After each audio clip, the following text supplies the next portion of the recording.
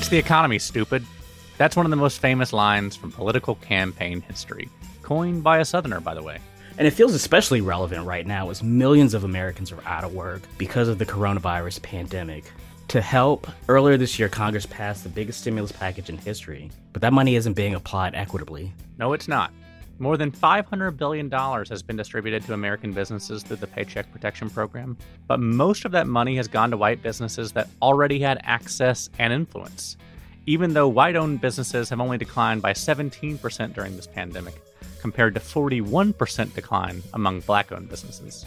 So to be sure, economic insecurity and uncertainty will be on the minds of millions of folks as they head to the polls in less than 2 months to select the leaders they think can put us on the right course. So we have a pair of guests this week to make us smart about the economy, and particularly how black and brown folks, and thus the South as a whole, have been hit historically and especially hard.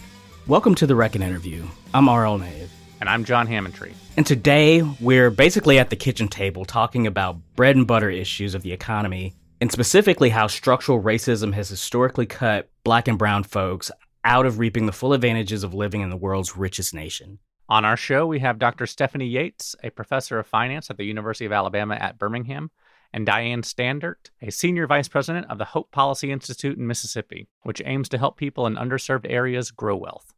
Dr. Yates explains how today's wealth gap can be explained by a history of policies that have deliberately cut black and brown people out of opportunity to accumulate wealth, and how some policies aimed to address that disparity have backfired due to a lack of oversight. And then Diane Standert outlines how this largest stimulus package in American history could exacerbate those disparities if we aren't careful, and could help close them if we act wisely. So let's talk money on this week's episode of The Reckon Interview.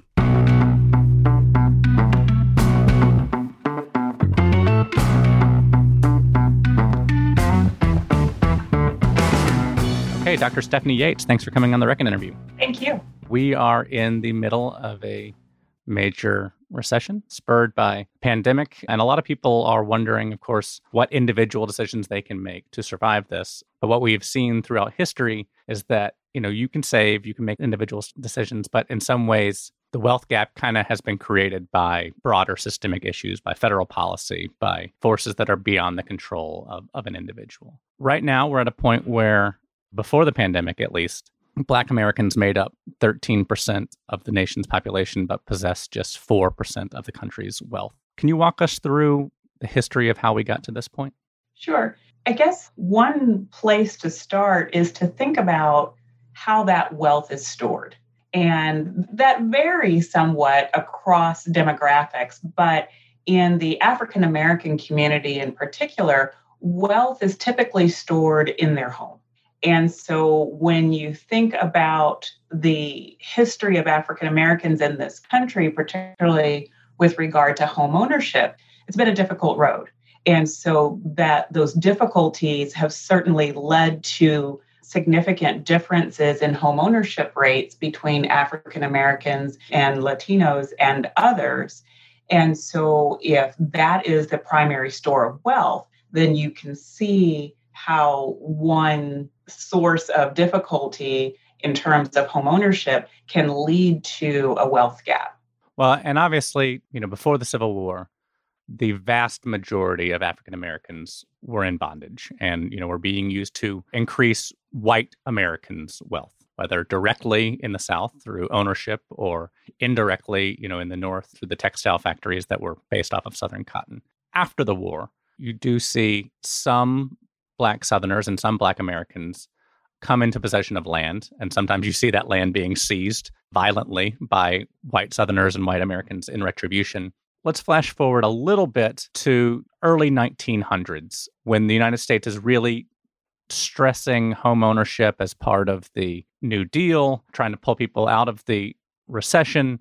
At that time, in cities like Birmingham, my understanding is that poor Black Americans and poor white Americans were equally being mistreated in some of the steel mills.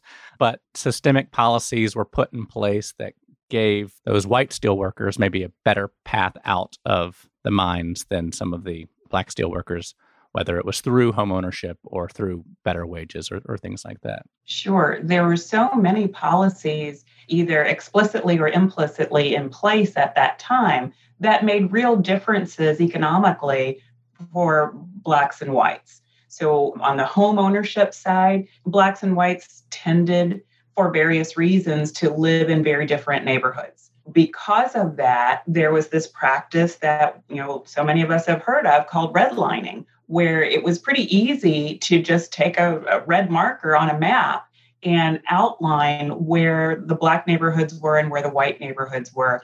Unfortunately, that process of redlining then carried over into the credit markets and into financing and into actually many other programs, meaning that if we drew a line around this particular community and indicated that this was a predominantly African American community, that meant that funding credit was not going to flow into that neighborhood.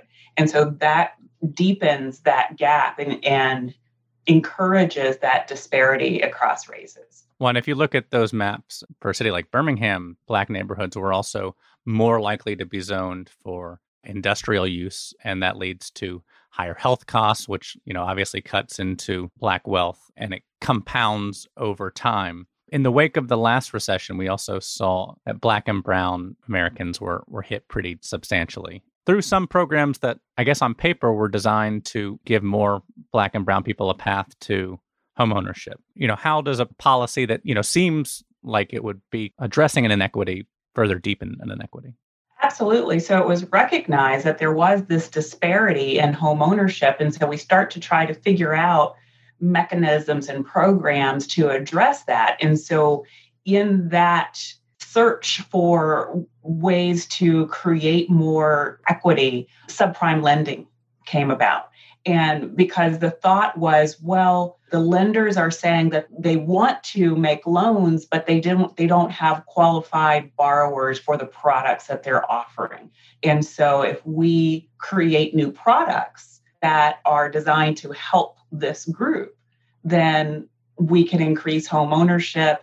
We won't see the tremendous wealth disparity that we see. But the trouble with that is, it's like no good deed goes unpunished. We're trying to do something to fix the problem. We're trying to do something to help the folks who are really trying to do the right thing, really trying to pull themselves up by their own bootstraps. But those types of programs, and this is exactly what we saw, are ripe for abuse. And so what we started to see was that we were making loans to subprime borrowers because at that time, 2006, 7, and 8, the definition of a subprime loan or a subprime lender or subprime borrower started fluctuating a bit. And eventually the definition was just a subprime loan was a loan made to a subprime borrower. What does that mean? But what ended up happening was those programs were ripe for abuse, meaning very, very high fees, very, very high interest rates, because the justification was, well, if you could have qualified for a prime mortgage, then you would have, and you wouldn't have to pay these fees. And jumbled up in this was this kind of undercurrent that we've seen for many, many years, if not decades, where it's almost like a self-fulfilling prophecy that this group that had not had adequate access to credit markets and capital markets, whether it's home ownership or small business, began to feel that, well, I'm not even going to try. I'm not even going to apply for a small business loan or a home mortgage because I know I'm going to be denied. And so a strange kind of offshoot of subprime lending is not only were the subprime borrowers taken advantage of in terms of high fees and higher interest rates, many of those borrowers could have qualified for a more traditional mortgage, but just assumed they could not. And those lenders did not share that with them and did not move them to a more appropriate product. So we've just had a lot of abuses going on in that time. And then, it's kind of like that perfect storm. There were so many negative elements occurring. And so another element that was occurring was that we had this financial market that was craving these securitized mortgages and craving these investment opportunities.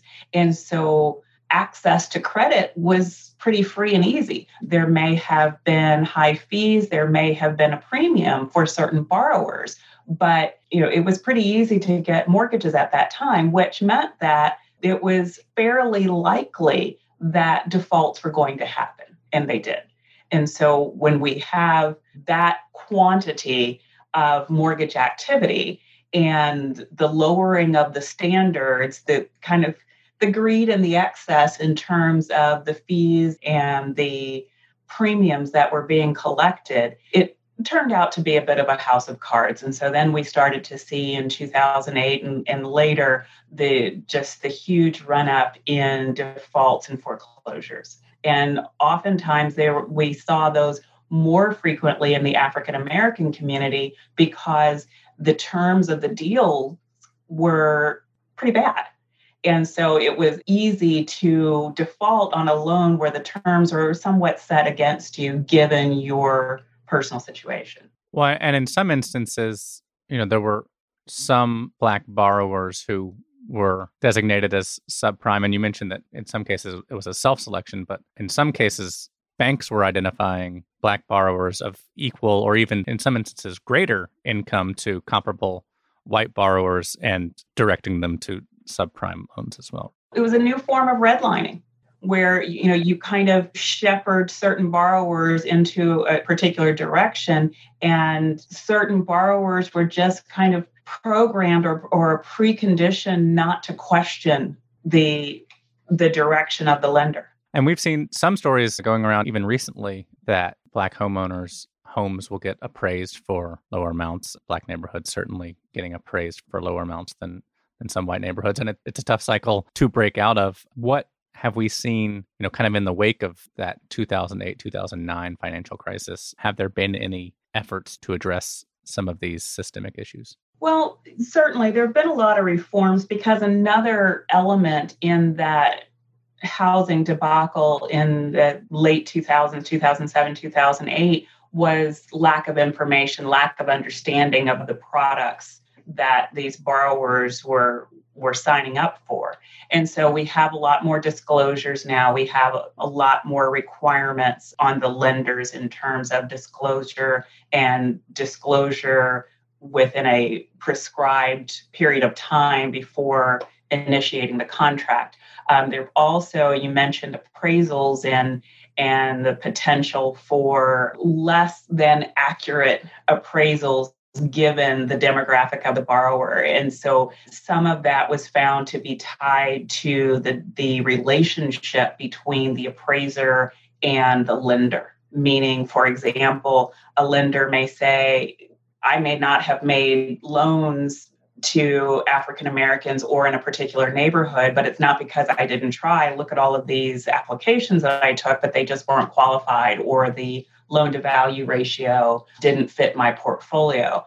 Well, some of that may have been because they were working with the appraiser and giving the appraiser an indication up front of where they needed that loan to come in, depending upon what they wanted in their portfolio or whether or not they wanted that borrower in their portfolio because of their demographic. And so some of the reforms that we have seen have required a little bit more independence between the lender and the appraiser, such that there is not a relationship between the two, and so that the appraiser is supposed to have complete independence in what they're doing. Obviously, the states that we are focused on, the deep southern states, tend to be among the poorest states in the country, have high rates of poverty, which leads to a whole variety of other factors, high rates of chronic illness. Everything is economics, I guess. But it would seem that an injection of capital into Black communities in states like Alabama and Mississippi would pay dividends in terms of benefiting everybody. Communities like the Black Belt, which might be struggling. And yet, that is a conversation that anytime it comes up, whether it's in the form of a word like reparations or just in the form of affirmative action, we constantly see elected officials balk at programs like that. Have there been studies that indicate, what Black-owned businesses benefit to communities would be in a state like Alabama or Mississippi? Oh, absolutely. When you look at, I was reading a study earlier that said just depending on how you define small business, 99.9% of businesses in the country are small businesses. And a significant portion of those are African American or owned by Black, brown owners and women. And so supporting those businesses supports the economy in general because of those proportions. The trouble, though, is how do you do it? The difficulty is that it's not just a matter of capital. There's also a matter of education. And so just walking up and down the street and handing out cash isn't going to solve the problem. And a lot of the research is leaning towards these CDFIs, these community development financial institutions, because they are really those boots on the ground organizations. They're typically linked to the big commercial banks, and they're the ones that are working with the minority and women-owned businesses to help provide them that education and develop those relationships. When you think about traditional banking, traditional commercial financial institutions, they're not really geared towards supporting these small businesses, and certainly not the very, very small micro business mom and pop shops. And so they need those smaller partners. And so any type of program, at least according to what the research is indicating, a program designed to prop up or boost, or certainly in an economic downturn to help those small businesses, needs to be coordinated through some type of entity that is working with those businesses on a day-to-day basis. And so some of the trouble that we have, as you said, fast forwarding to today, is that if funds are dispersed through the commercial banks or on that higher level where those Black and brown businesses don't have the relationships, then they're still going to effectively be shut out. And that speaks to that history that we spoke about before. If you haven't wanted to lend to me for the past 30 or 40 years, to me or to my parents and my grandparents that started this business, that hasn't necessarily changed just because it's 20 years later. We're still a thriving business, but we may not necessarily be on the scale of your typical bank customer. And so these small businesses need a voice in the financial sector. And there is some precedence for this, right? I mean, we like to think of America as, a meritocracy and a pull yourself up by your bootstraps culture, people that are self-made entrepreneurs. But in the wake of World War II, for returning soldiers, white soldiers were able to get paths to college, were able to get a lot of economic benefits that Black veterans were not able to get. And that created what we kind of think of as the American middle class in that 50s, 60s, 70s period. So we have seen these types of government infusions work. It's just at the period that they were in use, they left out Black and brown Americans by design. Oh, sure. When you think back to going back to home ownership, and when you think back to historical efforts to boost home ownership and starting the VA programs and FHA programs, those were often tied to redlining. And so these great federal programs that were designed to increase home ownership really weren't meant to increase home ownership for minorities. They were really meant to increase home ownership at that time for a certain group of people that didn't include Black and brown potential homeowners. And my understanding is that even programs like Social Security, when Congress was striking that deal with Franklin Roosevelt, left out occupations in the South that tended to be dominated by Black and brown Southerners. Absolutely. And to perpetuate all of that, whether it's home ownership or Social Security or any other type of government program, we have these kind of covert mechanisms like racial steering, where you steer Black and brown workers into certain job classifications because ultimately that will cut them off from certain benefits, certain programs. You steer Black and brown potential homeowners to certain neighborhoods because those neighborhoods are redlined or receive a limited amount of funding, or they have less access to the funding and the programs and the services that other areas receive. And it's a cumulative effect, right? You try to address one thing, like maybe inequity in schools or inequity in business loans, but you have decades and if not centuries of the cumulative effect of that disparity. Exactly. And we're still seeing the remnants of that when we see, I don't know how many different school districts we have in just this area. And you look back to the history of, well, how did we go from one or two districts to, double digits? And a lot of that has to do with these same issues. Well, if I create my own district, then I can separate my kids from other kids and I can put money into these schools and take care of this group of people and not worry about the others. And that those property tax dollars coming from these homes will take care of these kids and put these other kids in a different class. That's effectively how we come up with these class and caste systems. Well, and, just looking at Birmingham as an example, since we're talking about that, you have a lot of these wealthier, wider suburbs that, like you said, are taking those dollars and investing them in those schools. But in many instances, they're making those dollars in the city of Birmingham and then literally taking the wealth out of that city and taking it over the mountain.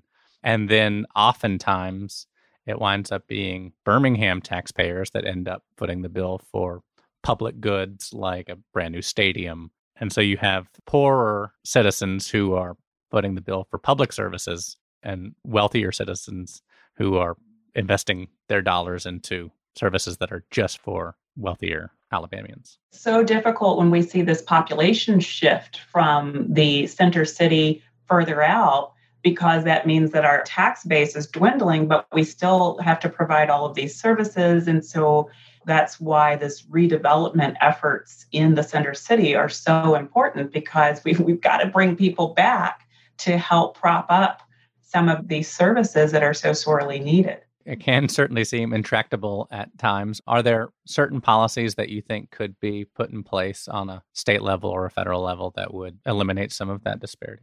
I think there are always policies that can be put in place to make things better. I think the trouble, as we've seen historically, is making sure that we don't just try to develop this set it and forget it mentality. We created the policy, that should work fine. We created subprime lending so that everyone could have access to home ownership. We didn't really regulate it very well to make sure that those borrowers weren't abused. Similarly, with any other type of policy, we have to kind of constantly tweak and make sure that the measures we put in place are having the outcomes that we intended. And if not, that doesn't mean that we throw it out, but we just have to constantly oversee. Another example is we've been talking a lot about home ownership is the land bank. It's a great idea, but oftentimes it's really, really hard to purchase a home out of the land bank. So the land bank makes a lot of sense where you gather up these blighted homes and put them under one umbrella, and you hopefully make it easier for a low-income homeowner who wants to come into the city and wants to care for their property and build communities. You make it easier for them to do that. And at the same time, you take care of your blight issue. But we've seen lots and lots of problems. It doesn't quite work the way that it was intended. And so we're hoping that with new leadership and changes in the way it's managed, that will happen a little bit faster and work a little bit better. But that's just another example where we've got the right idea, but we can't just walk away. We have to continue to be forward thinking in terms of what are the outcomes that we're seeking and what are the constant tweaks that are needed to get there. Yeah. Inertia, I guess, plays a role too. When you've let this system kind of deteriorate, or deteriorate might not even be the right word. Maybe it's working exactly the way the system was set up to work. But when the system has existed like this for so long, it's harder to correct it. What steps should our listeners be taking, for their own personal finances during a pandemic and a recession like this? Obviously, they should put pressure on their elected officials to deal with some of the systemic issues, but what personal financial decisions what should we be paying attention to? Well, in the context of this conversation, one of the things that I see frequently that's most concerning is this notion of, oh, I'm not going to qualify for that small business loan or that mortgage. All my friends have bad credit, so surely I have bad credit too because I'm Black or brown. We've got to dispel that notion. We've got to get folks to understand how all of this works and actually fight for what they deserve. So if they are seeking to be a business owner or a homeowner, get the education to find out what it takes to do that, and don't just necessarily put your head in the sand and assume that that's not a reasonable aspiration.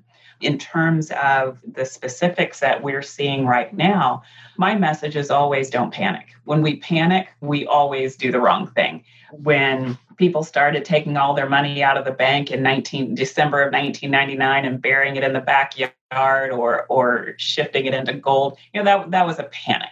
So we have to maybe be a little bit more conservative in our spending and think a little bit further out, but don't panic, make wise choices, always go back to the budget and reevaluate your expenditures, but investigate the help that's available. There is still CARES Act money that's available through December of 2020. And so many people just don't go out and ask for it. And sometimes, a friend of mine once said, sometimes not getting comes from not asking. And so we have to be, in a time like this, we really have to be vigilant about taking advantage of the assistance that's available. We do see that interest rates are pretty low right now, but also jobless rates are pretty high. How risky is it to be making new expenditures on credit for things like homes, cars, even smaller items? That's going to depend on the stability of your income, of course. But gosh, yes, mortgage rates are at an all-time low. Unfortunately, it's more of a seller's market, so it's difficult. Although you can get a great interest rate, it may not be as easy to get a great price on a home. But certainly, if you have the income stability, this would be a great time. And even if you're not looking to relocate or move from renting to owning, it may be a great time to refinance, depending on the terms of the deal, just to, again, adjust your expenditures a little bit and take advantage of interest rates. So at a minimum, I would say this is the time to reevaluate everything. Interest rates are low. What does that mean to me in terms of my borrowing? My income is unstable. What does that mean to me in terms of my expenditures? And really take a hard look at your assets, your liabilities, and your expenses. So now we know how we got to this massive wealth gap. Basically, we've had a long history of those with money being able to make money and those without money falling further and further behind. So coming up after the break, Diane Standard explains what that looks like right now. For AL.com, I'm Ben Flanagan. This is Outbreak Alabama, Stories from a Pandemic. When people say this is just a light flu or a bad cold, that's not accurate. It's worse than that. It really is. My mask protects everyone else, and everyone else's mask protects me. We didn't think we would be where we are right now with rising cases. We're going to be there. We may be the last one standing. I hope that's not the case, but we're committed to being open. Outbreak Alabama, Stories from a Pandemic. Search Outbreak Alabama on iTunes or wherever you get your podcasts. Okay, Diane Standard, thanks for coming on the Reckon interview. Great. Thank you for having me. We are in the midst of a recession brought on by the coronavirus pandemic. And I think it's fair to say it's quite unlike any recession we've probably seen in U.S. history. It seems to have hit all sectors at once. We've seen millions of people across the United States have to apply for unemployment. Hundreds of thousands or millions of small businesses are at risk. And we've also seen kind of an unprecedented level of federal intervention in the form of a coronavirus relief package. a multi-trillion-dollar bill passed in the spring. A lot of that's been sent directly to individuals in the form of coronavirus relief checks, but we're also seeing money going to small businesses. We're seeing money going to states, municipalities, tribal governments. Money's going to everybody, but it's not necessarily going to everybody equitably. I think to understand the concerns about how this money is distributed, it's really connected to what inequities existed prior to the crisis and then the depths of the consequences of the crisis as it plays out. And so in terms of what you mentioned about the Great Recession, yes, we've been tracking the kind of the economic impacts of COVID-19 to the Deep South since the beginning. And even 1 month into the crisis, we could see that the job losses here in the Deep South were already far eclipsing those that happened following the 2008 Great Recession. And that's important for understanding not only the depths of the harm, but also thinking about what the road to recovery looks like for our region. And so just a little bit more context compared to the Great Recession is that many of the Deep South states were just returning to pre-recession job levels by the time COVID hit. So more than 10 years later, we were still in many ways recovering from the previous crisis, not to mention the other disasters that happened between then. But just as one example, in Mississippi had not returned to its pre-recession job levels until October of 2019. That recovery for the Deep South was significantly longer than the recovery for the country as a whole. And so that is just one example of the importance of giving these relief dollars to the communities that need them most right now. The more effective the relief efforts are now, the shorter the road to recovery for so many people and our region as a whole. And of course, within that are the vast existing racial and economic disparities that are rooted in this very long history of extraction and exclusion and discrimination that's happened in the South and elsewhere across the country, particularly for communities of color. And, we've seen those disparities play out not only in the health consequences of COVID-19, but of course, in the economic consequences as well. In terms of just one example of the disparities in the economic consequences of COVID is, of course, in whose jobs are being lost and who is experiencing reductions in income. And here in the Deep South, in each of the 5 Deep South states of Tennessee, Alabama, Louisiana, Arkansas, and Mississippi, over half of all Black households in those 5 states have experienced some loss of income since March 23rd. So by comparison, for white households in these same 5 Deep South states, they hover more around 40% of people experiencing losses in employment-related income. So still high, but not as high as we're seeing for Black and Latino households. So I think the context of the $1 trillion relief package that's coming from Congress and coming from the federal government and being deployed to states and others throughout these ways, that's being deployed into an existing environment that's already experiencing vast inequalities. And what we're concerned about is that the money is being deployed in a way that follows these existing fault lines and perpetuates these existing patterns rather than being thought about as a way to help plug these holes or to really get to the communities that are experiencing the harm the most during this time. And so that's been our question as we look at what this money is being used for, where is it going, who's benefiting, who's being left behind, is to what extent is it perpetuating these existing racial and economic disparities versus, can it be used to actually fill some of these gaps and make sure that those who need the relief the most actually receive it? Well, I think, we should note that this pandemic is affecting everyone and this recession is affecting everyone.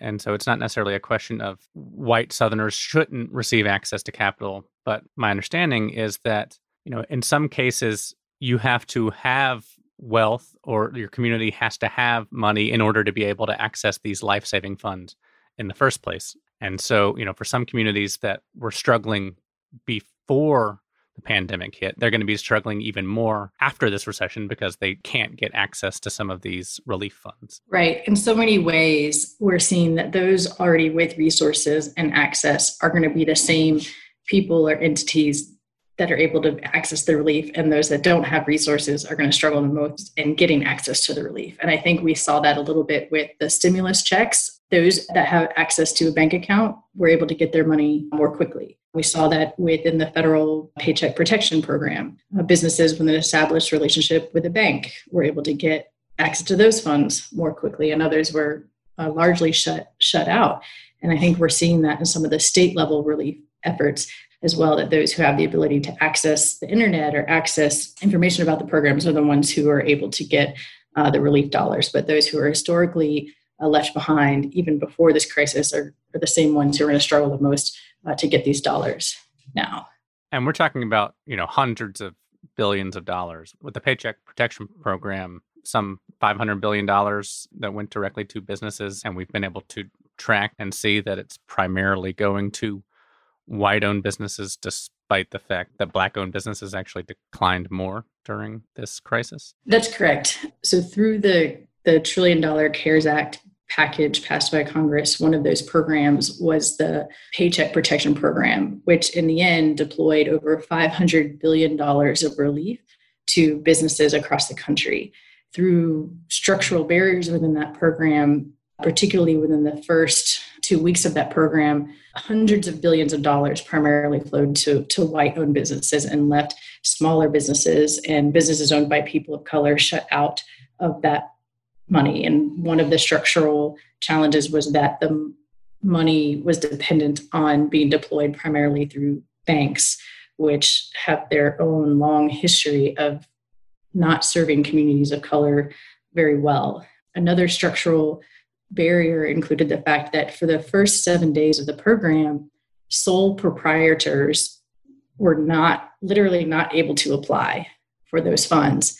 And that's really important for understanding the racial inequities that perpetuated, because over 90% of all Black and Latino owned businesses are sole proprietors. And literally by the time they were even able to get in the door to access the funds, hundreds of billions of dollars had already flowed out. And then finally, another structural barrier creating these racial inequities is the fact that for nearly the entirety of the program, people with criminal backgrounds had really severe restrictions to access the funds. And those did not get loosened until nearly the final week of the program. So those were just a few examples of some of the structural barriers embedded within the Paycheck Protection Program, which will lead to hundreds of billions of dollars flowing to white-owned businesses that businesses owned by people of color simply were not able to access during that time. One way in which these barriers were overcome is through the participation of community development financial institutions and minority-led financial institutions who were able to advocate for changes within the Paycheck Protection Program and were able to help businesses they are already serving in their own communities get access to these monies. And through CDFIs and minority-led financial institutions, they were able to deploy about $17 billion of those paycheck protection programs to businesses that highly likely would have otherwise been left out. Do we know how the money has been distributed in the Deep South? Are we seeing maybe more equitable distribution among businesses in southern states, or is it about the same? So one of the other challenges with the Paycheck Protection Program is that the data has been slow to be published. The Small Business Administration did finally publish data about the loans and where they went, but there's a lot of holes that still need to be filled in that data, particularly minority ownership. But that's an analysis we're still sorting through as it relates to the flow of Paycheck Protection Program dollars into the Deep South and how equitable that was. But we can guess from the large-scale patterns of what happened that we would imagine that some of the same concerns that apply nationally are present here in the South as well. Well, and as we were hearing earlier on this episode from Stephanie, government deciding who gets access to capital can have decades-long effects. And people who right now maybe don't have access to some of these Paycheck Protection Program funds maybe having to take out credit card debt or debt through a payday lender or something like that, and can get kind of caught in a bigger cycle that gets very difficult to get out of. What are some alternatives in states like Arkansas, Alabama, Tennessee for some minority-owned businesses who are trying to keep their head above water? Yeah, so for businesses still seeking aid or relief or access to capital, a great source is a community development financial institutions or minority depository institutions that probably exist right in their community. A community development financial institution is a mission-based lender that, through its very existence, has a charge to be serving low-income communities and other communities otherwise underserved by the mainstream financial institution. And minority depository institutions are banks and credit unions that are led by people of color. So community development financial institutions and minority depository institutions are one source of helpful capital for those seeking relief or assistance during this time. I think it's also important to note that states did try to provide their own set of relief as well to try to fill in the gaps left by PPP. And so we have seen over the last few months that Deep South states, these 5 Deep South states, allocated over $1.1 billion towards small business relief that could be available to businesses still needing help due to the impacts of COVID. And so that's another place where we've been digging in to understand where did this additional aid go, who's benefiting, and what are changes, if needed, that could be made before these funds run out later on this year. What have you seen? Which states are doing it well? Which states leave something to be desired? And which states are just not doing it well at all?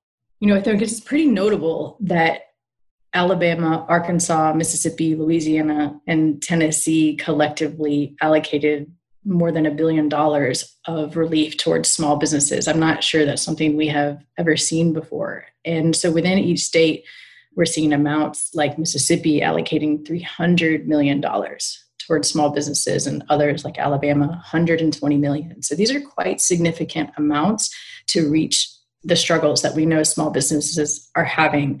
And so we've seen quite a variation of success within these individual state efforts. And, one concern we have seen, for example, in Mississippi, is even though Mississippi had the largest amount of all 5 states allocated towards small business relief, and they were among the first to do it, they have lagged both in terms of how fast they've been able to get that money out and the relatively small amount of relief they provided to small businesses on average. So just as one example, even though Mississippi had made these $300 million of relief available in early June, by 2 months later, they had only deployed less than 10% of that full $300 million. And we know that with each passing day that a small business is unable to access relief, that increases the chances they may close their doors and not come back. And that's particularly concerning in light of the disparate impact that COVID is having on small businesses owned by people of color, particularly Black-owned businesses. So we know that since the pandemic, more than 40% of Black-owned businesses have closed, compared to just 17% of white-owned businesses. And an important element of Mississippi's program that the legislature created was to include $40 million specifically to prioritize aid to minority and women-owned businesses.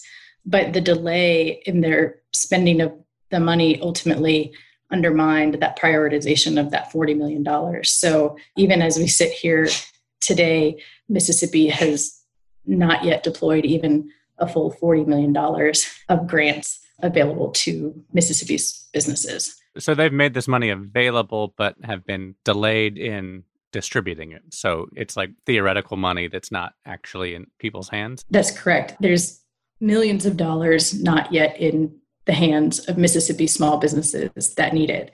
And it certainly is not due to lack of demand.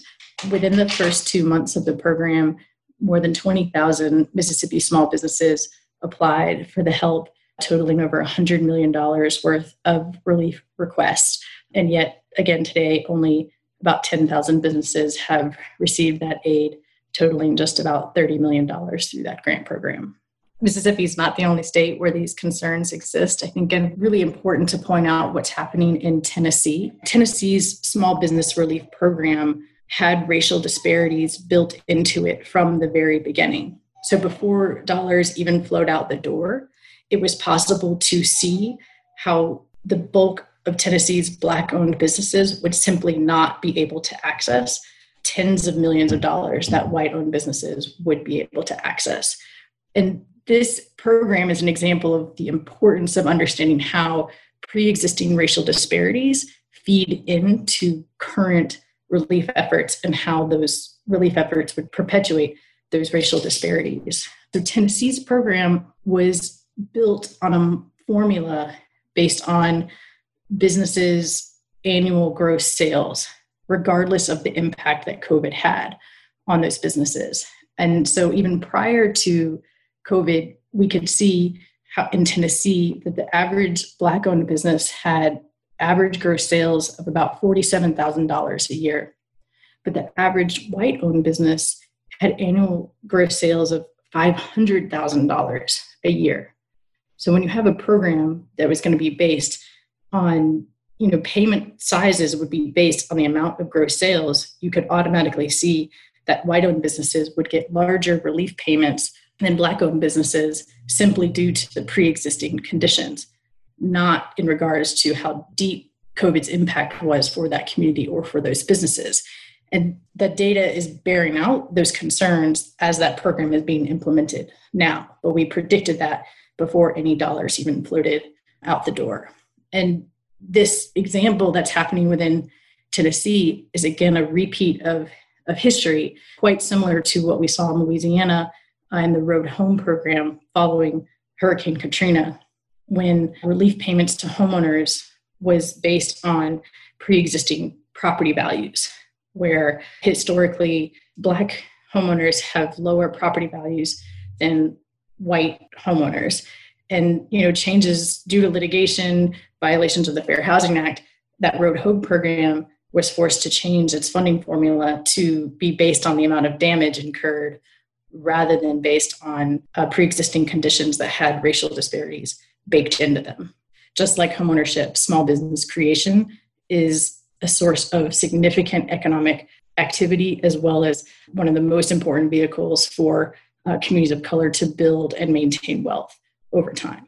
Now, I'm a journalist. Money isn't necessarily my strong suit. Finances aren't my area of strength. But if I understand you correctly, basically this means that businesses that were already making a lot of money before the recession, which predominantly were white-owned businesses in Tennessee, were eligible for more money in state funds and the allocation of federal funds through this program than businesses that were making less money, which were predominantly Black-owned businesses.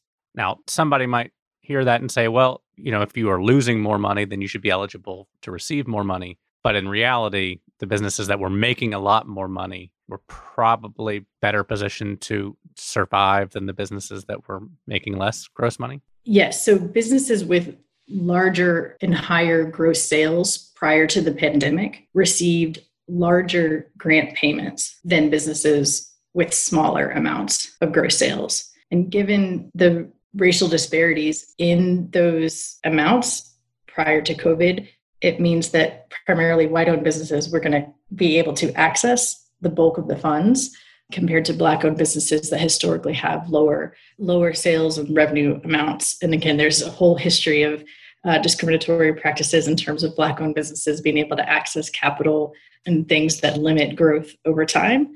And so that alone is troubling, that the grant formula from the beginning was based on an inherently racially biased indicator, and troubling that the payment based on pre-COVID gross sales has no connection at all to the expenses a business incurred to adjust to the COVID pandemic, which makes that different than any of the other states in our region, and even the PPP, which was based on expenses and need to survive the pandemic, not what a business's pre-existing position was.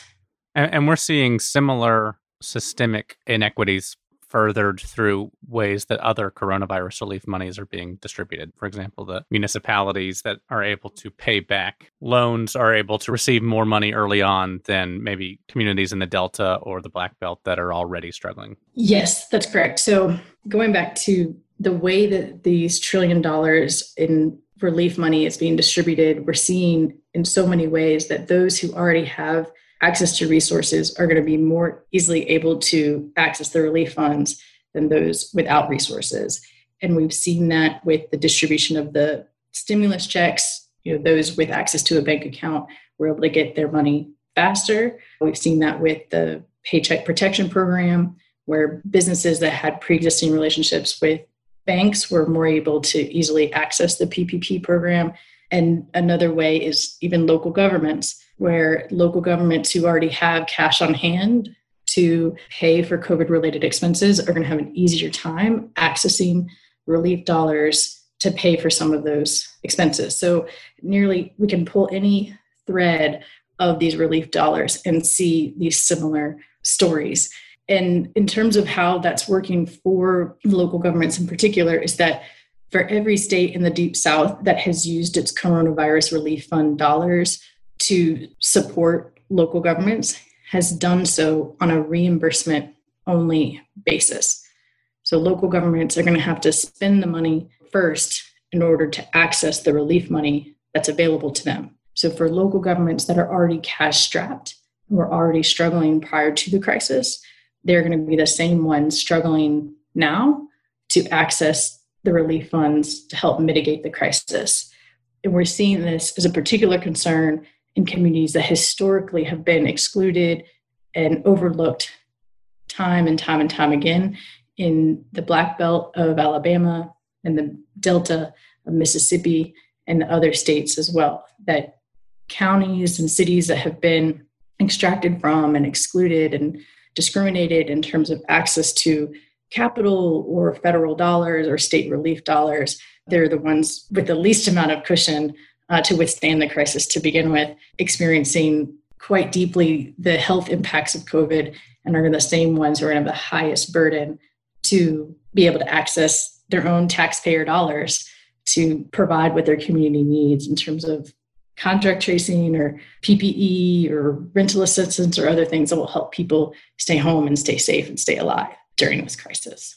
It seems like we're seeing happen in this crisis the same thing that we saw happen in the last crisis, and the same thing that we've seen happen over the course of the last several hundred years of the United States existence, which is people with access to capital are able to better weather economic downturns and further accumulate capital, and people who are kind of on the outside of that system fall further and further to the margins. Is there a path forward? You work for hope. Do you have hope that there's a way to kind of break this cycle? Yes, I think we have to have hope that there is a different way possible. And we know that there are ways of actually making relief funds work for the communities that are hardest hit. We can see that in the way that CDFIs are deploying these funds. We can see that in the way communities are speaking up for what they need. And I think as those who are making decisions about where relief dollars are needed and how they will be spent, it's critical to be listening to the very communities that are hit hardest by COVID and who have been too long overlooked and ignored in other types of funding decisions and political decisions and decisions to access to capital long before COVID hit. And I think that was our hope in releasing these papers and talking about it now before the funding has evaporated, so that policymakers and community leaders and other stakeholders can come together to really make sure that relief efforts going forward are able to course correct and make the changes that are needed now to shorten the road to recovery for everybody, not just those who are already well off before this crisis hit. Well, Diane, thank you for your time today. We will direct people to this report so they can learn more about this and how to act on it. Great. Thank you so much. And that's our show. Thanks to Dr. Stephanie Yates and Diane Standert for joining us this week. If you still got questions about finances, check out our new video series, Money Talks. Each episode, Reckons Anna Boehm walks through some of the biggest questions about wealth and the economy. You can find it on Facebook, Twitter, and on YouTube. This show is executive produced and co-hosted by me, John Hammontree. And me, R.L. Nave. It was edited, as always, by Abby Gibson from Edit Audio. Hey, if you want to be able to talk about these topics with your friends, but you don't know quite where to start, send them our show and ask them to subscribe. The more people who listen, the more we can have better conversations about the South with the South. They can find it wherever they get their podcasts, including now on Amazon Music. It's brand new. Help us climb their charts and get some of that Bezos money. And until next week, thanks for reckoning with us.